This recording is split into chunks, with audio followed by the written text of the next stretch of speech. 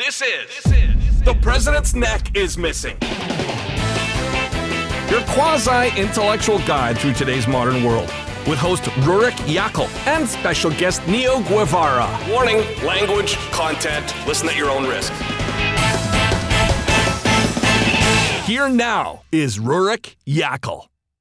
Hello, Rurik Yackle here. This is The President's Neck is Missing. Neo Guevara is off today. Before we begin, I just want to let you know you can reach us at Spotify and SoundCloud, and you'll find us also on Instagram and Facebook. Each week, Neo and I dive into one particular subject that speaks to him and I, and we might follow that with a segment called Truth Serum, a chance for us to tell a little truth towards current events that we might not be able to address given the structure of our show. Today is a series of truth serums encompassing today's social and political climate, a microdose, if you will, of President's Neck is Missing, to perhaps challenge your view and create a different dialogue than perhaps you had. Shut up and sit down. Here's a truth. Now that Elon Musk has personified himself as the pure live embodiment of a classic Bond villain, maybe we can move past revering his intelligence and move directly into denouncing him altogether. After an unsuccessful Bolivian government coup of democratically elected leader Evo Morales, and what's received zero to no attention is the role Organization of American States had to that coup, namely the U.S. government. Now, what does this have to do with Elon Musk, you might be asking? During the U.S. government stimulus package to help Americans out with the whopping $1,200 for the year during the greatest modern-day pandemic, Musk tweeted, "Government stimulus package is not in the best interest of the people." To which a response was generated and proclaimed, "You know what isn't in the best interest of people? A U.S. government organizing coup against Evo Morales in Bolivia so you can obtain the lithium there." Musk responded in the most Bond-like villain way possible. "We will coup whoever we want. Deal with it." Later, this was deleted. Musk has long wanted to access large lithium deposits in his country and has expressed eagerness to open a Tesla company in Brazil and using Bolivian lithium. What is showcased here is Musk's inability to empathize with other countries over their political hardships, his outright acceptance that US can dominate whoever it chooses, and simply how detached one can be when they are this particularly rich. At this stage, the distance between insanity and genius is only measured by success.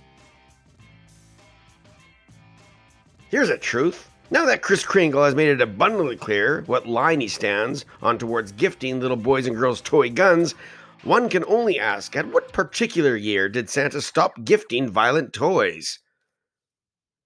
Back on December 6th of this year, a young boy Michael and his mother paid a visit to the Santa at Harlem Plaza in Norridge, Illinois.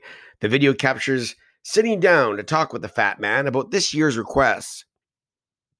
At one point, his mom helps Michael find the courage to ask for a Nerf gun, to which Santa drops a little truth serum himself and tells the boy that Santa can't do that.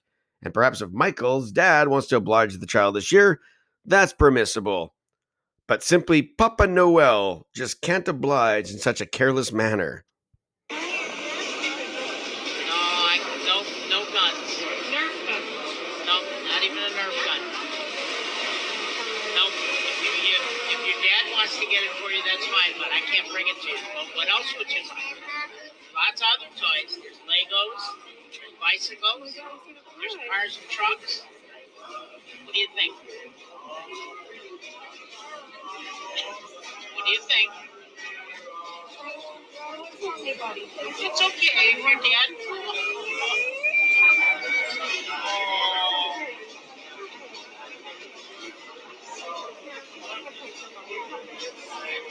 Don't cry.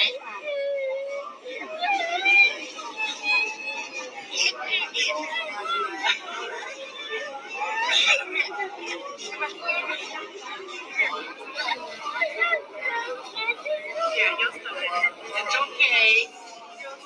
Hey, buddy. I'm going to excuse myself from the audience for a moment and talk directly to a sack of coal. Bravo, sir, on your $11.40 method acting at the Harlem Plaza. Brando would be proud. But fictional character to fictional character, you know you aren't really Santa, right? Before Michael showed up, you had no problem lying to kids about what they were wanting to appease them, and they ran away with a glaze of joy in their eye because only you and everyone above 10 knew you weren't Santa. But no, you had to take this one part of your job and be sanctimonious. Well, you had a job to do, which is only listen to kids bitch and mumble about their wish list, keep your hands at the appropriate level, and send them on their fucking way. But you just couldn't do that, could you? You just had to bring your little liberal agenda to the table and share it with little 8-year-old Michael. Look, we can debate the merits of whether kids should have to play with guns or play with toy guns or any of that shit. But it's clear in this household, the family is fine with it. Not to be outdone, the NRA and countless other people heard this story and gifted Michael with an outpouring of Nerf guns. And this is the problem again with the far left liberal agenda. You want to bully people into your ideology, amputate a part of the spirit, and hope they come back to you with a newfound outlook. That's never the case. You simply alienate people to their very core, and they don't join your liberal cause. They resent it. Here's a truth. I don't believe any municipal, provincial, or federal institution should have any religious ideology in their embodiment. Years ago, a gentleman in my city revolted against the city's use of the words Merry Christmas on the overhead of the city buses. Of course, and what I believe due to the fact he was an immigrant, he was laughed at and jeered. But even during that time, I thought the gentleman was on to something. Last time I checked, my bus never had a particular religious ideology. It was a tool that was given to all citizens of this great city for equal use. Its entire function is to simply state where its next destination is. Yet I wondered, how did my city bus suddenly exhibit a religious greeting every December, but never any other time of the year? Our government, at any level, doesn't have a religion. That's the beauty of our framework. In this particular case, however, our city is making it very clear they're rooting for one of the big guys. I don't care if 99% support the message, because it's not the message itself that is troubling. It's the principle of the message. It's about your city being the shield and protectors for the 1%. That's exactly what our governments are supposed to do. Fight for the marginalized. People in the city are still disenfranchised. We're still failing the minorities that make up this landscape. Years ago, my son's public school advised me they'd be allowing a certain religious faction to be handing out pamphlets to the children before the winter break. I, of course, was unhappy with this, and I instructed the principal that I, too, will be handing out the Quran to the children at the same time. Now, I treat each religion with the same disdain. But if we start selective demonizations towards particular religions and not others, we are forgetting the entire point of the institutions we put into power. Because one day you too can be marginalized. So for all you fucking idiots that will undoubtedly message me and to complain to me, let's just say this. Say Merry Christmas, Happy Holiday, Happy Hanukkah, Happy Ramadan, or Feliz fucking Navidad to your neighbor. There is no war on Christmas that the far right will have you believe. It's simply about being polite and that during this time of year, you decided to think of others. Here's a truth. Now that Barack Obama has ended his silence to the Black Lives Matter movement, one has to wonder if he was paying attention at all. In a recent Vanity Fair interview, Obama was framed a highly loaded question towards the largest civil rights movement of the modern era. Now, instead of throwing out the framed question and not accepting the narrative that these souls marching are misguided, he took another approach. It's interesting. We take for granted, if you want people to buy your sneakers, that you're going to market it to your audience. If a musician drops a record, there's going to try to reach certain audiences, speaking to folks where they are. It's no different in terms of ideas. If you believe, as I do, that we should be able to reform the criminal justice system so that it's not biased and treats everybody fairly, I guess you can use a snappy slogan like defund the police, but you know you've lost a big audience the minute you say it, which makes it a lot less likely that you're actually going to get the changes you want done. But if you instead say, let's reform the police department so that everybody's being treated fairly, divert young people from getting into crime. And if there's a homeless guy, maybe we send a mental health worker there instead of an armed unit that could end up resulting in a tragedy. Suddenly, a whole bunch of folks who might not otherwise listen to you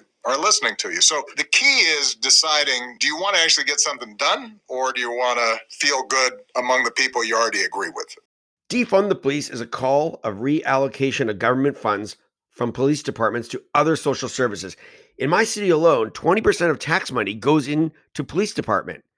In the last 100 years, we've seen technology breakthroughs with the simple telephone, yet we refuse to accept the reform or perhaps reimagining of public safety. What does modern day public safety actually look like? What should it look like? The old run and gun policing is as outdated as a BlackBerry. He could have pressed back and stated that this is a growing movement and it has the support of many notable politicians who are eager to create actual reform, recentering community justice and establishing health services and building the modern day policing in and around that framework.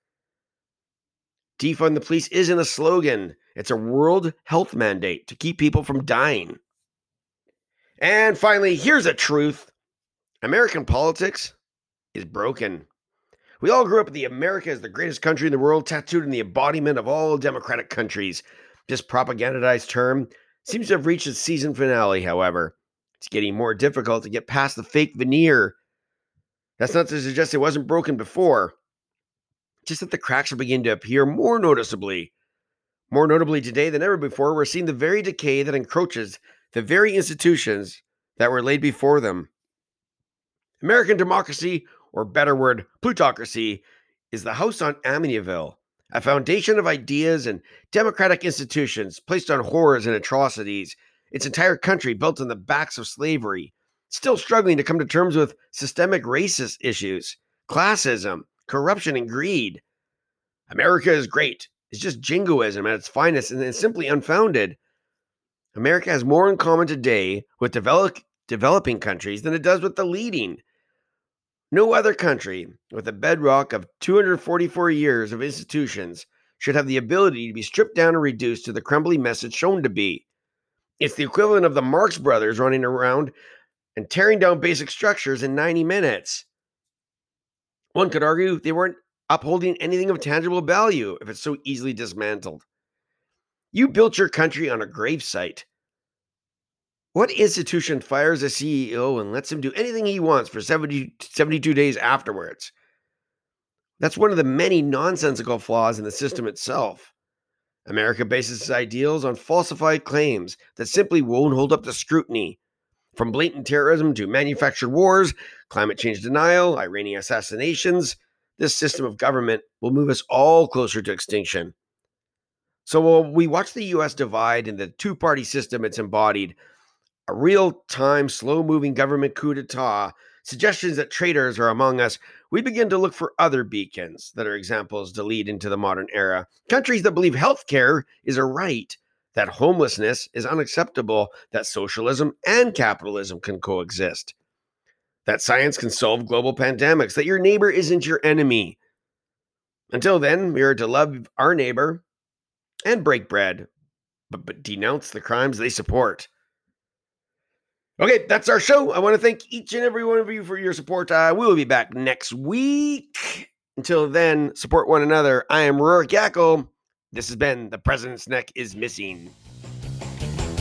This has been The President's Neck is Missing, your quasi-intellectual guide through today's modern world. Catch these idiots once again in our next episode. Trump can impose martial law for the sole purpose of conducting a brand new election that will be overseen by the military.